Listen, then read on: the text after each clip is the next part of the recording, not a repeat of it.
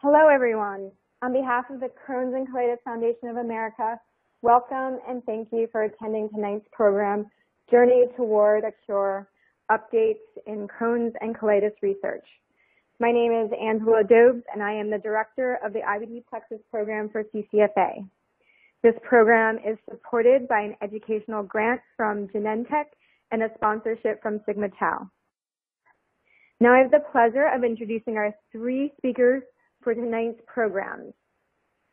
Dr. James Lewis, Professor of Medicine at Perelman School of Medicine, University of Pennsylvania, and Dr. Lewis also currently serves as the lead scientist for CCFA's IBD Plexus Initiative.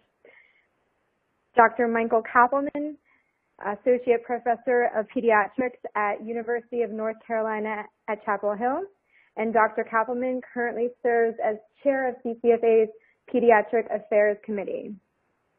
And finally, Dr. Francisco Sylvester, Professor of Pediatrics at University of North Carolina School of Medicine, and Dr. Sylvester currently serves as Chair of CCFA's Pediatric Research Organization for Kids with Bowel Diseases.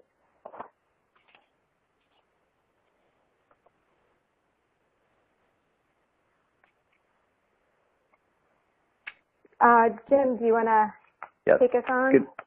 Good evening, everybody, and thank you for attending tonight's session. I have the pleasure of speaking to you about why you should believe in the role of diet and the gut microbiome as part of the future IBD treatment paradigm. I want to start by introducing you to the concept of what is a microbiome. A microbiome is a collection of microorganisms that live together in a community in various parts of the environment. Indeed, microbiomes have existed probably since the earliest life on Earth. On the left of your screen, you see an image of one of the pools at Yellowstone National Park. The beautiful colors generated in these pools are a product of the microorganisms or the microbiome that live within these pools. On the right, you see a depiction of the many microbiome communities living within our human body. Not surprisingly, the organisms that live in the different parts of our body are unique to that site. And it turns out that our intestines are home to the highest concentration of microorganisms within the body. Indeed, it is estimated that there are approximately 10 times as many bacteria living in our intestines as we have human cells in our body. You can extrapolate from that to ask whether, in fact, humans are only 10% human and 90% microorganisms. But leave it to say that these microorganisms that compose our gut microbiome have a very active role in our health. Before going further, I want to remind you of how our intestines work. Our intestines are there to take the food that we consume and turn it into nutrients that we can use to provide energy to all the different cells in our body. So every day, we eat a variety of food items. They enter into our intestines, where our digestive machinery breaks them down into very small molecules that we're able to absorb into our bloodstream, through which these small molecules can travel to the various parts of our body. However, not all of the food that we consume is able to be absorbed, and a proportion of this is delivered to the microorganisms that are living within our intestines. In turn, these microorganisms can consume and utilize the nutrients which we have consumed as energy for themselves, but also to produce additional small molecules which can have a biological function within our intestines, or like other nutrients, can be absorbed into the bloodstream and travel to other parts of our body. And then, of course, that which is not utilized by ourselves or by the microorganisms living within inside us is passed out as feces. With that as background, I want to tell you briefly about a clever study that was done several decades ago that helps us understand why what's living in our intestines is so important. In this study, the investigators took 3 patients who had a loop ileostomy. As many of you know, an ileostomy is a surgically created connection from the bowel to the abdominal wall so that the content of our intestines travels out into a collection bag connected to the abdominal wall, as opposed to passing all the way through the intestines to the rectum. A loop ileostomy is a special type of ileostomy which has a connection going back to the distal intestines. So these scientists took 3 patients who had required resection of part of their small intestines for Crohn's disease. As part of their surgery, they also required creation of this loop ileostomy. What we know is that when Crohn's disease recurs, it almost always recurs at the site of the previous surgery. So these surgeons went in, took a look at the area where the bowel had been sewn back together while the loop ileostomy was in place, observed that the bowel was completely healed, took the contents that was coming out of the loop ileostomy, so what was in the intestinal tract that was coming out into the bag attached to the skin, put it into a syringe and squirted it back in to the downstream part of the loop ileostomy so that where the intestines had been sewn together would be exposed to these intestinal contents for the first time. After doing this for a week, they went back and looked again at the area where the bowel had been sewn back together. And amazingly, in all 3 of these patients, within 1 week, their intestine had gone from completely healed to having evidence of active inflammation. This fascinating study of only 3 patients taught us a very important lesson. That is that there's something in the contents of our intestines that was driving the inflammation in these Crohn's patients who had had their disease previously resected. So what's in the content of our intestines? This includes the food that we eat, the products that it's broken down to, the bacteria that are living in our intestines and other microorganisms, and of course, our digestive enzymes. As such, it feels as if one or more of those things must be contributing to the inflammation of Crohn's disease, and this is therefore one of the major goals is to understand which of these is actually driving this inflammation. I also want to highlight the fact that we know that the bacteria that lives within the intestines of people with inflammatory bowel disease, both ulcerative colitis and Crohn's disease, is in many cases different from the microbiome of people without inflammatory bowel disease. You can see on the left hand of this slide the results of a study done as part of the CCFA's microbiome initiative, highlighting this subpopulation of patients with IBD whose microbiome is different. Each of the dots on that slide represents the microbiome of an individual person. If you can imagine this very complex community summarized into a single dot. And you can see in the circle this subset of people with Crohn's disease and ulcerative colitis whose microbiome is generally different from that of the healthy controls who are colored red. And the nature of these abnormalities is highlighted on the right-hand slide, showing that the composition of the organisms living there depends somewhat on the portion of the bowel where you examine this. Recognizing that the microbiome in patients with inflammatory bowel disease differs from healthy controls, one therapeutic strategy might be to change our gut microbiome.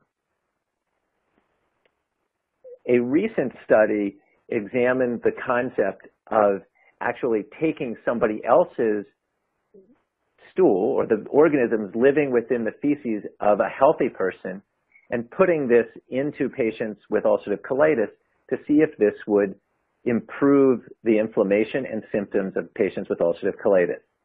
And in this randomized controlled trial, you can see that a proportion of patients who were treated, a larger proportion of patients who were treated with this fecal microbiota transplant were able to achieve a clinical remission and an endoscopic remission.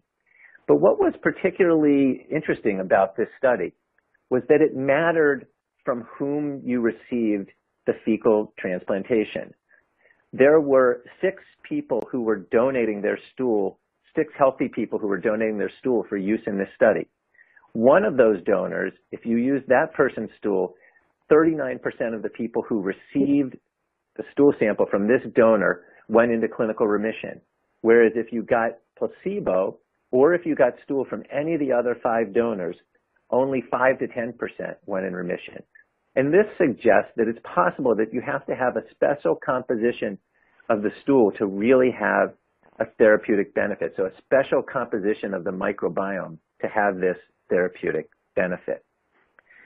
But recognize that stool is quite messy, and I don't think that fecal transplant will be the long-term solution to this approach because of the messy nature of it, both messy in a physical sense, but also in the unknown. What other diseases might we transmit in the process of transferring stool from one person to another?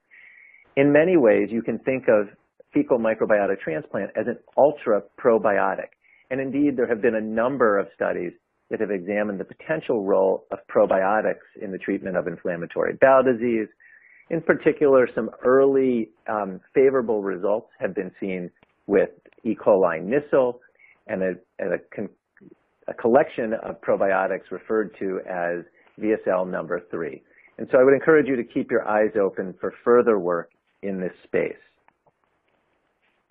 Now, an alternative strategy, rather than just directly trying to change the microbiota, is to change our diet. Because remember, it's something in the intestinal lumen which may be driving the inflammation. One of the alternative approaches is to change our diet. And the best data on the use of diet as a treatment for inflammatory bowel disease comes from the many studies of extreme restriction diets using what's referred to as a defined formula diet, or taking nearly all of one's calories from a liquid formula. And I just want to highlight this one study that was published already a decade ago, where these defined formulas, a defined formula diet, was compared to corticosteroids, the old standard first-line treatment for patients with Crohn's disease, in children with Crohn's disease. Both of the groups of patients, regardless of whether they were treated with the diet or the steroids, felt better. But importantly, healing of the inflammation occurred solely with those children who received the defined formula diet, suggesting a potential role for an exclusion diet or this defined formula diet in patients with Crohn's disease. Furthermore, we've gone on to show in this study that was linked to the Microbiome Initiative that the degree of exclusion of foods may be important. So children that take nearly all of their calories in one of these defined formula diets were much more likely to demonstrate healing of their intestines than those who took in only about 50 or 60% of their calories from these diets. We also know from data that came from CCFA partners that patients already are adapting their diets. And when people ask me, well, what should I take now until the research is further along? I say that if you ask most patients what they eat that makes them feel better, the 2 things that are most consistently reported are yogurt and rice. While there are a number of different things that people eat which they're likely to say make their symptoms worse. I encourage you, again, to keep an eye out on this field and look for this summer for the results of the FACES study, which perhaps some of you on the line might be part of. This is a randomized clinical trial of 2 modest dietary interventions that's being conducted within the CCFA Partners framework. Over 200 patients with Crohn's disease have been enrolled in this randomized trial and agreed to be followed up for 1 year. And as I mentioned, we expect to have the early results of this trial this coming summer. So lastly, I want to comment on the third potential strategy, which is rather than changing our diet or changing the composition of the microbiota, is to change the small molecules that are produced by the organisms living within our intestines. As a reference, I will point out that there's already an example of where these small molecules impact on human health, as a paper, a very interesting paper published several years ago, showed that the formation of plaque in our arteries of our heart, the condition that leads to having heart attacks, is in part driven by a small molecule that's derived from the food we eat, but produced by the bacteria living in our intestines. And at this point, we believe that a similar pathology could play a role in the etiology or the cause of inflammatory bowel disease. To that end, as part of the CCFA's microbiome initiative, the FARM study has been set up to try to understand which small molecules are produced by the bacteria that are living within our intestines and from what type of food are they produced.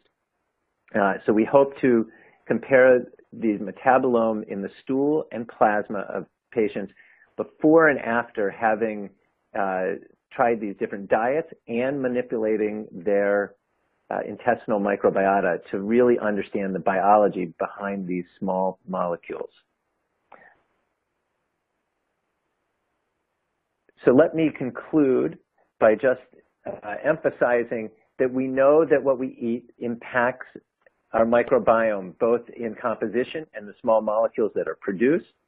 Our microbiome may directly impact on our gut health, and we know that our microbiome uses our diet and digestive tools to make new small molecules, which themselves can have important biological functions.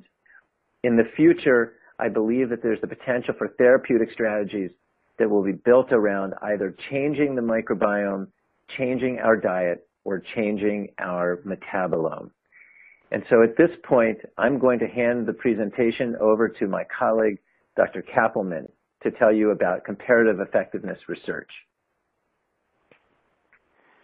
Thank you very much to the CCFA for allowing me to present tonight, and thank you to the audience for sharing a portion of your evening with us.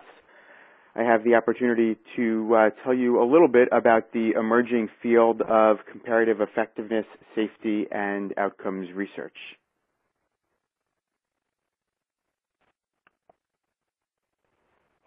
So for patients with inflammatory bowel disease, treatment options abound. We have both medical therapy, including conventional medical treatments, as well as newer biological medications and other small molecules. We have surgical therapy. We have nutritional therapy, including the types of dietary treatments that Dr. Lewis just described. We have a host of emerging complementary and alternative medicine treatments and other treatments that are growing in interest and use, including fecal transplant and others. And in many cases, we're actually in a situation where we have too many treatment options that exist and too little data to inform everyday treatment decisions that are made by patients and clinicians. And in fact, we need much more data regarding treatment effectiveness. At best, we have data currently that compares one or a number of different treatments to placebo, but head-to-head comparisons of existing treatment options are virtually non-existent. We know a little bit about the safety of our existing therapeutic options, but we need much more safety data. And for patients living with inflammatory bowel disease, we're faced with a chronic condition, and understanding about a particular drug and a particular time is actually less important to understanding treatment strategies and how those may evolve over time for a particular patient.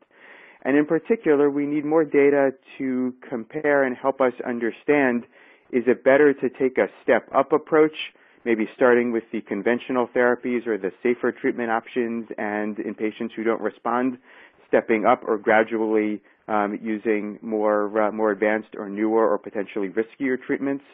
Or maybe we take a top-down approach and start with the most effective medications that we have in all patients, and maybe we can, over time, withdraw therapy. We need a lot more data to inform us as to when is the best time to operate. And if we do need to think about an operation, if and when and how to treat patients after surgery. And understanding sort of the sequence of all of these treatment options and how option 1 might stack up or compare against option 2 sort of brings into existence the need for me to explain the translational roadmap, or how we get from early stage drug development to the knowledge that we need to inform treatment decisions that patients and providers can make on a daily basis. And so fortunately, we have a number of drugs that come to early stage development through advances in basic science, including things like the CCFA Genetics Initiative and Microbiome Initiative and other laboratory that's done at the bedside. The first step in the process is the randomized controlled trial, where a new medication is compared to placebo in a select group of patients. And that answers the question, does this drug or does this treatment work better than placebo or work better than a sugar pill? Once we know that a drug has biologic activity, then we need to expand the studies to look at different populations or broader populations than those that were studied in the original clinical trials. What about children? What about the elderly? What about patients with multiple other conditions? These are all populations that are typically excluded from clinical trials, and as drugs come to market and they're used in the real world, we need to know, do drugs work equally well in these populations, and are there subgroups or subpopulations where medications may work better or perhaps not as good? And finally, once we have a good sense as to what the best treatment options are for particular patients at particular points in their disease, we need to understand how to get that data embedded and implemented in day-to-day clinical practice. And that usually involves a series of strategies that are clustered under quality improvement work. So let's start at the sort of beginning of the process and understand a little bit more about the randomized controlled trial. This is the best way to prove efficacy of a treatment because it ensures a fair comparison between two or more different treatment groups. Often as a prerequisite for FDA, Food and Drug Administration approval, the active medication will need to be compared against a placebo comparator group. But with randomized clinical trials, although they are the gold standard for producing strong evidence as required by the FDA, they're very expensive, they're very hard to recruit for, and as a result, take forever to complete. In addition, there are a number of shortcomings of randomized controlled trials. First and foremost, these studies are often too small and too short to detect either the rare or long-term outcomes or potentially adverse safety events. As I mentioned earlier, randomized trials are often too selected to be generalizable to all potential users or all potential patients or across all indications or populations for which these medications may be used in actual real-world clinical practice. And finally, randomized trials are often too specific to assess the broad variety of outcomes that are important to patients. All clinical trials will have one or maybe two primary outcomes that they're designed to detect whether the treatment is effective. But as patients with inflammatory bowel disease, you all know much more than me that there are 10 or 20 or 30 things that often are important to patients, not just the one or two that are measured in the context of a clinical trial. And so here's an example of too small, and this is a figure which shows on the y-axis the number of patients that need to be treated in a trial And on the x-axis, the incidence of what might be a rare or unexpected safety event. And on the next slide here, you can see that for a rare event of a treatment, say for example, a cancer like a lymphoma that happens maybe one time out of every 1,000 or less, one would need to design and conduct a study that enrolls over 2,000 participants.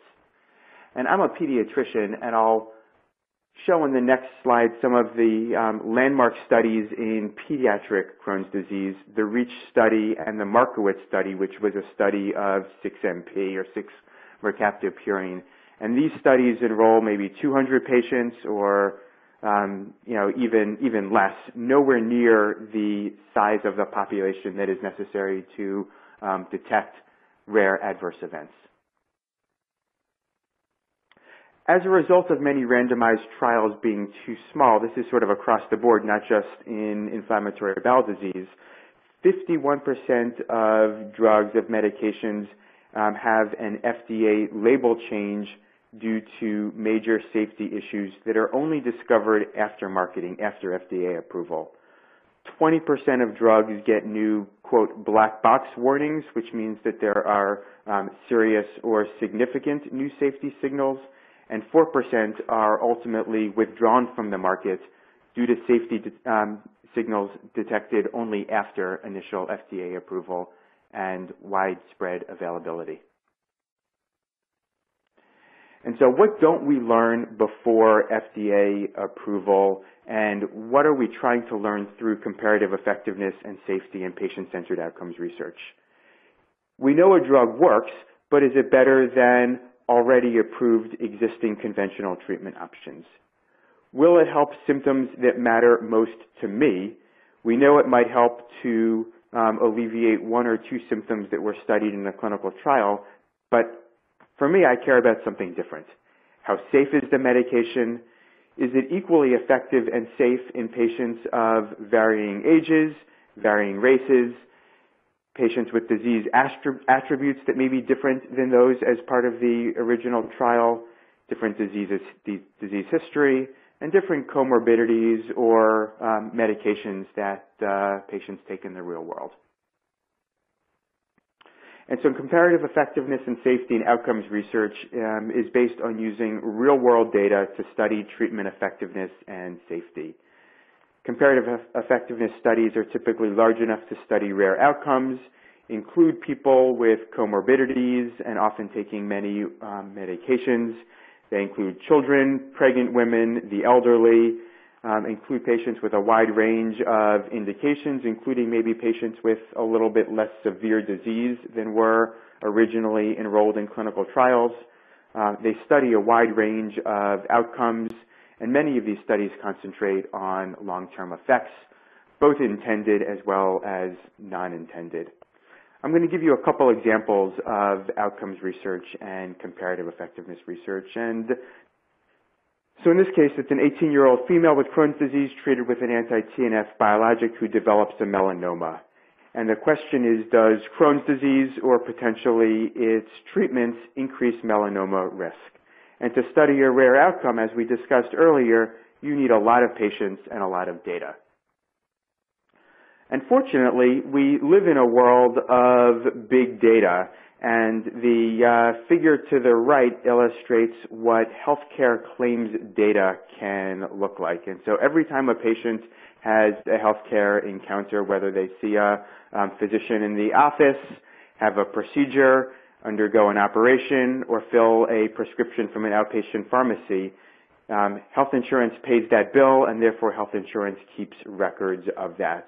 And as researchers, we can pool together these healthcare claims over millions of Americans and pool together large studies of inflammatory bowel disease patients to study potentially some of these rare outcomes.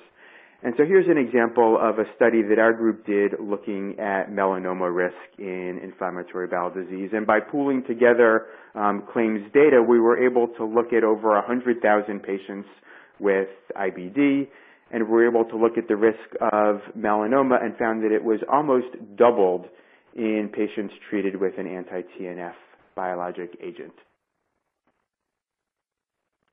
Now, understanding the risk of a treatment is one thing, but putting it into a context that clinicians can understand is actually a different framework or a different lens. And this study here, or this figure here, sort of illustrates what a small risk, like a cancer risk of a patient with a particular treatment might have.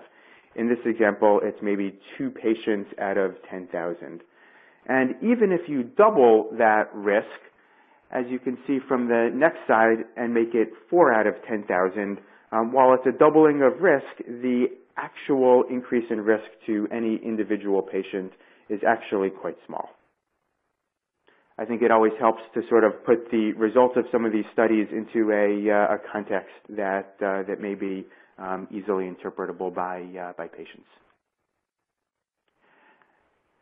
I'm going to scoot through these next series of slides pretty quickly, but while healthcare claims and big data are really important, it's also important to think about what may be missing from healthcare claims data. And in fact, it's everything that's not part of the healthcare enterprise. So things like diet, things like sleep, things like mood, things like stress, things like exercise, things that are really important to patients with IBD, and things that patients can do something about every day of their lives.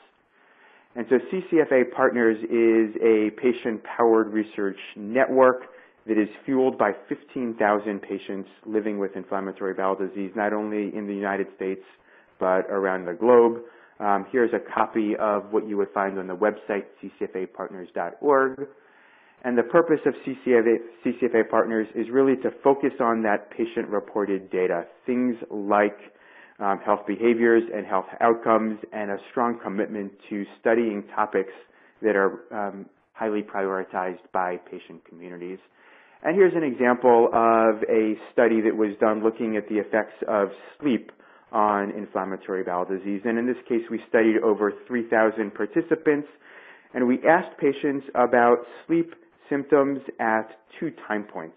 And what we discovered was that for Crohn's disease patients who were in remission at the time of the first survey, poor sleep increased the risk of having an IBD flare in the coming 6 months. This is a really important finding because it really gets at a everyday behavior and lifestyle factor that patients can do something about. This data was, of course, published in a medical journal, but I think really importantly, at the same time of publication, was returned directly to patients in the CCFA Partners study by way of an email update. One slide here gives the highlights of the study, and the next slide details a bunch of health tips that was comprised by the Patient Education Committee of the CCFA.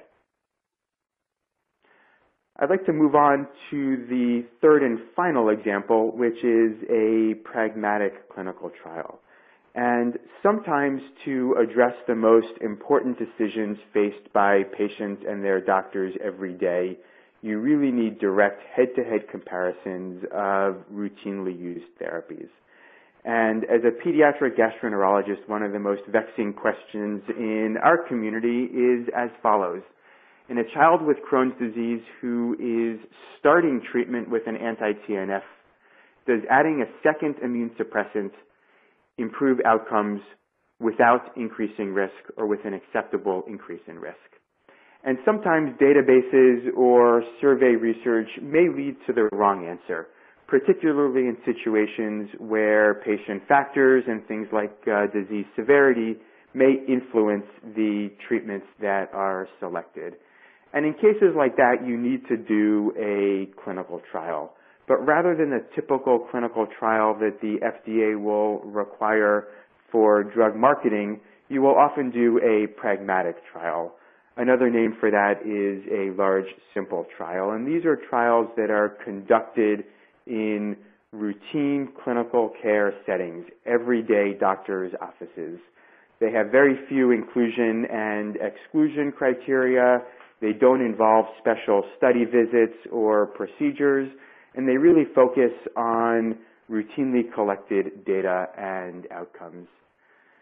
And here's a schematic of the pragmatic clinical trial that our group is just about to launch.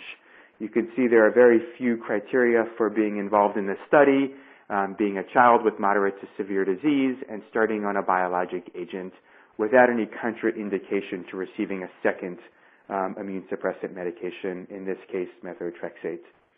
Patients will be randomized to either receiving the anti-TNF in combination with the methotrexate or the anti-TNF alone, and will be followed in their regular doctor's office for a period of 2 years. And over that 2-year period of time, outcomes will be assessed, including the induction and maintenance of steroid-free remission, a number of safety outcomes, and of course, a host of patient-reported outcomes. And so here are the take-home messages. Comparative effectiveness research is really an essential component of IBD research, and it fills in many of the gaps that are not met through conventional randomized clinical trials. They focus on safety or direct comparisons of well-accepted and already FDA-approved and marketed treatments, and they include a wide range of topics, not just looking at the effects of medications, but also looking at the effects of lifestyle and health behaviors. And I think importantly are action-oriented. These studies are designed to directly inform everyday treatment decisions. And methods can include using studies that analyze large databases and take advantage of the big data environment that we live in. They may also include patient surveys or pragmatic clinical trials. And so with that overview, I'd like to introduce the next speaker, Dr. Francisco Silvestre, who will talk about precision medicine and tailoring care to an individual patient. Dr. Silvestre? Dr. Kappelman, thank you very much. I think that both you and Dr. Lewis have set the stage for this next and final portion of our presentation.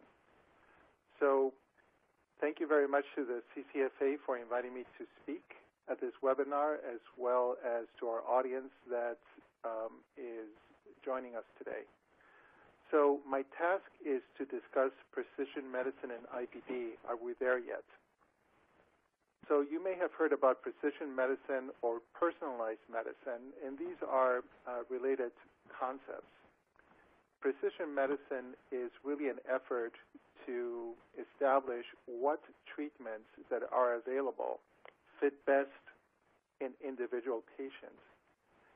And this is not really a new concept, although it has become more popular these days because of the available tools that we will briefly review in this presentation. So for example, if a person develops an infection with a bacteria, that bacteria can be cultured from the infection site, and we can learn what antibiotics kill that bacteria better than other antibiotics. So that is a form of precision medicine. We are choosing among different treatment options to best target that specific infection in a specific patient.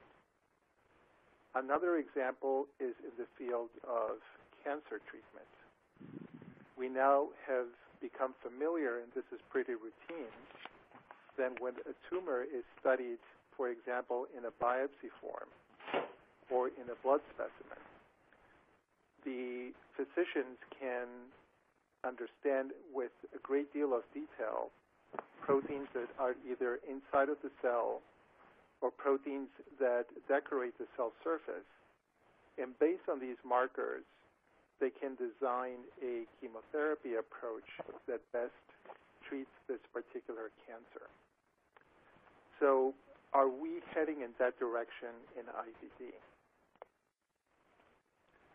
So this is a very hot topic that has taken the attention of industry, patients, and the federal government. And in fact, early this year, the Office of the President released a precision medicine initiative. And in this document, one learns that precision medicine is an innovative approach to disease prevention and treatment that takes into account individual differences in people's genes, environments, and lifestyles. And again, the goal is to target available therapies more precisely for the individual patient.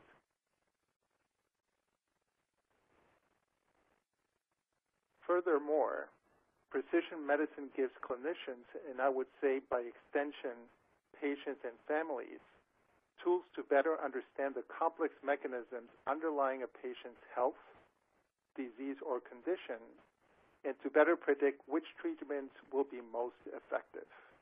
And the key word here is prediction.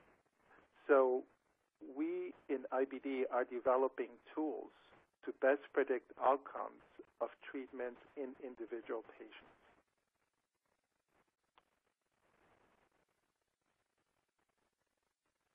We are also developing a better understanding of the disease processes themselves. We used to think not that long ago that Crohn's disease and ulcerative colitis were single disease entities. But with the advent of studies like the microbiome, the study of genetics, and environmental studies as well, we now know that Crohn's disease and ulcerative colitis are really oversimplified labels. And indeed, we're dealing with the spectrum of diseases. And in one given patient, the specific characteristics of that Crohn's disease or ulcerative colitis is going to be different. And depending on those features, the person with this particular type of inflammatory bowel disease may respond differently to different treatments. And the landscape is even more complex because we now understand that environmental factors can affect the features of the microbiome and specifically, for example, the diet, but the diet is not the only element. Exposure to drugs like antibiotics early in life, the mode of delivery, C-section versus a normal delivery, and other features like exposure to the sun and the geographic area of origin, either rural or urban, can set up risk differentials for the probability of developing IBD and how the disease will behave. Not only that, but the environment actually may modify the DNA in a relatively permanent way through a process called epigenetics that can be transmitted from generation to generation without a specific mutation in the DNA. So all these factors, the genetics, the environment, the habits of a person, the lifestyle, and other features influence disease behaviors. And in turn, these disease behaviors are going to be predictive of how a specific individual will respond to treatment. I alluded at the beginning of the talk to the fact that we're getting better at analyzing data in the context of IBD that are becoming available. And we're becoming better at it because we have more sophisticated tools to collect data as well as to analyze these data. So we are in the era of what's called big data. Looks like I skipped the slide. So, okay. So we're going to be able to look at millions and millions of data points and organize them in ways that resemble networks.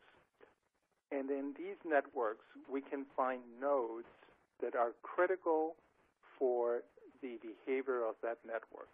For example, if we collect a piece of tissue, and in that piece of tissue we can characterize the many, many, many different factors that are either up or down due to the inflammatory response, we can catalog these differences in a table, but it's much more helpful to look at these differences in a network form, what's called a pathway form. So we identify the key elements of the network that need to be targeted with treatment. So in my mind, I look at this as a house of cards where we need to remove a specific card in the house of cards to bring this house of cards down, and thereby targeting the specific factor in the structure of the network that brings about the inflammation in a given individual.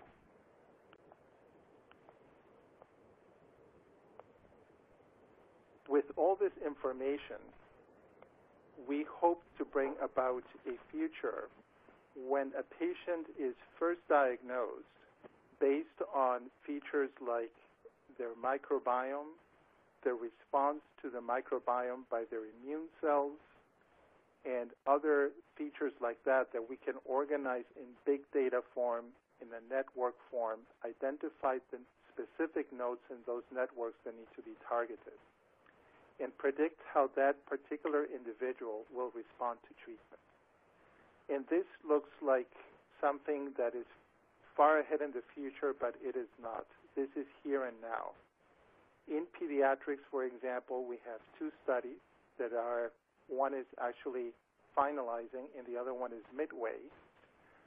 And these studies have enrolled a large number of kids with either Crohn's disease or ulcerative colitis, and are looking at how these kids, based on their features at diagnosis, are responding to treatment.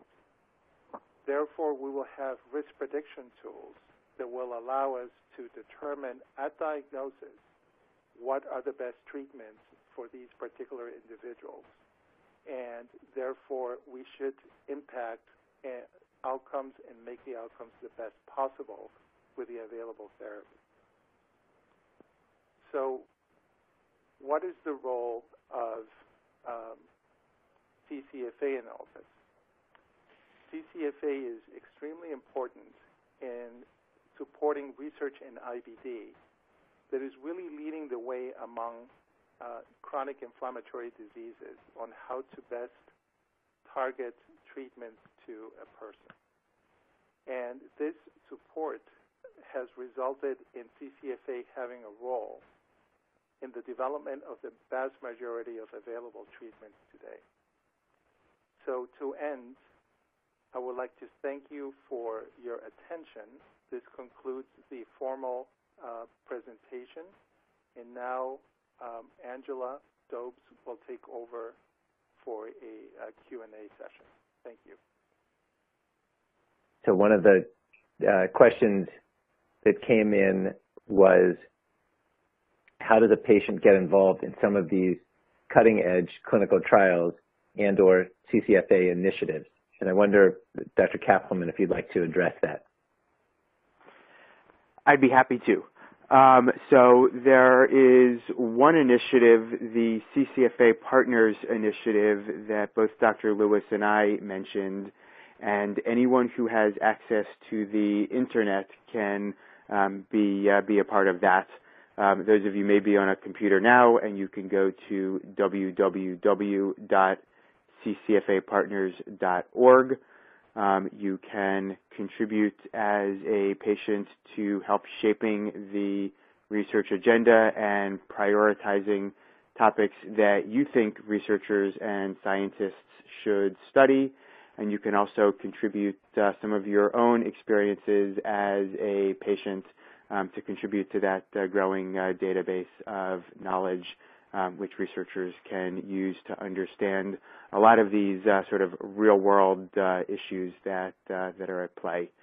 For those of you who are looking to be part of a formal clinical trial, you can certainly discuss this with your treating physician, specifically your treating gastroenterologist.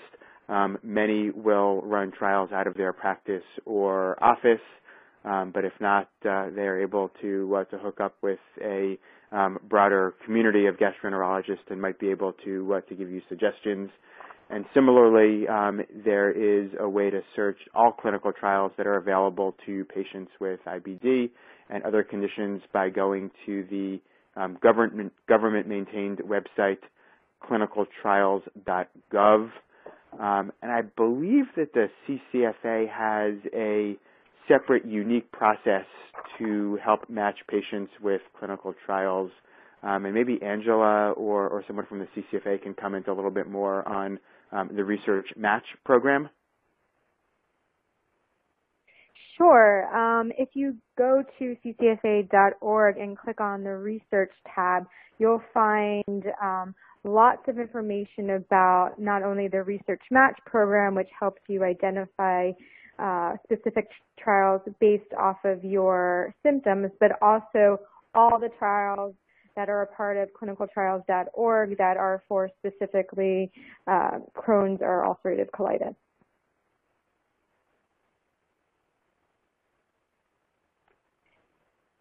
So thanks, Dr. Kappelman. That was very informative. I know a bunch of questions have come in regarding the microbiome, and if there's anything that we can do to improve the health of our microbiome or the diversity of our microbiome, maybe supplements. And I was wondering, Dr. Lewis, if this is something you could maybe address. I'm happy to try and tackle that question. One of the challenges in answering that question is that we're still trying to understand what is the best microbiome, if you will, for somebody trying to improve the status of their inflammatory bowel disease or to avoid having a relapse of inflammatory bowel disease. In general, we see that healthy people have a more diverse microbiome, meaning they have a greater number of types of bacteria there and a greater balance in the amounts of those bacteria that are present. It does appear that people who consume a more agrarian diet and or live in a more agrarian societies tend to have more diverse microbiome. It waits to be definitively proven whether, for example, dietary interventions that would be of the nature of a more agrarian type diet might actually help patients with their inflammatory bowel disease. Great, that was really helpful. Dr. Sylvester, you talked a lot about precision medicine and how we can personalize treatment. And there is a couple questions regarding, should treatment be based purely on inflammation levels alone, even if a patient has no physical symptoms? Yes, Do you have any thoughts on that? Yes, so thank you for the question. It's a very important question because we're really changing our way of judging the presence of inflammation. If you talk to a dermatologist and ask them to treat a skin condition, they will look at the skin to see what they need to be treating. But because the organs that are affected in inflammatory bowel disease, our internal organs, are not as easily accessible, we have relied on other markers such as symptoms and blood work and others to date.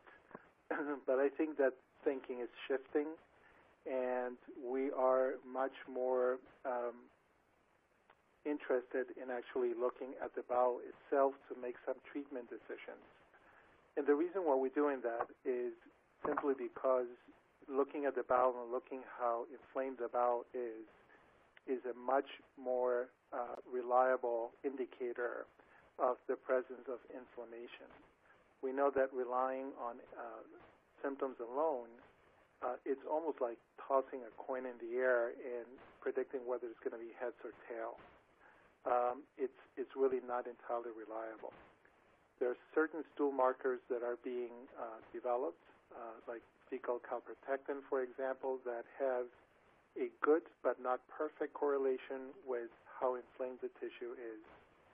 So hopefully over time we will develop a marker that does not require so much endoscopy to accurately tell us about the presence or absence of inflammation. But at this time, with the present tools, the more reliable marker is actually to look at the tissue. Great. Well, I really want to say thank you to all our speakers for your insightful presentations and answers to our questions. The recording of today's webcast will be placed on CCFA's website within the next few weeks. You will receive an update once it's available. Upon exiting today's webcast, you will be prompted to complete a brief program survey.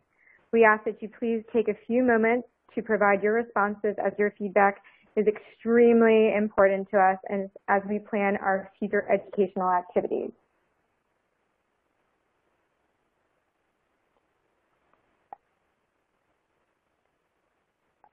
And then I think we wanted to just briefly talk about some of the CCFA resources. Your participation in this webinar is a great start in learning to manage IBD. And there are many other ways that the Crohn's and Colitis Foundation of America can help. Our IBD Help Center is open Monday through Friday, 9 a.m. to 5 p.m. Eastern at 888-694-8872 by email and at info@ccfa.org. Or you can chat online with an information specialist directly via Answer Chat. And of course, you can always visit ccfa.org for more information. If you'd like to watch our other educational webcasts on IBD, please visit the website shown on the screen to explore other IBD-related topics. You can also connect with other IBD patients through the CCFA community website at ccfa.community.org or by joining a support group or our Power of Two peer mentor program. GI Buddy is our online tracking tool and mobile app that has everything you need to stay on top of managing your inflammatory bowel disease. You can just visit www.ccfa.org for more information. You can also participate in other educational events by connecting with your local chapter.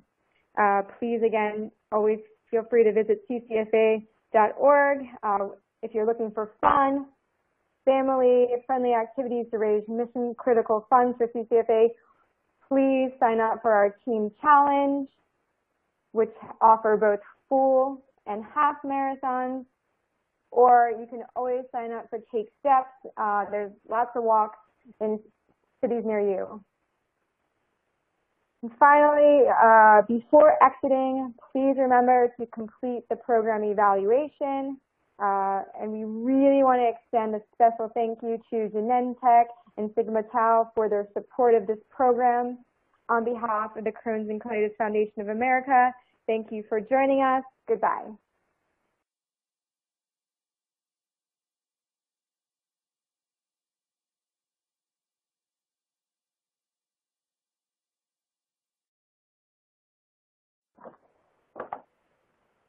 Hello, everyone.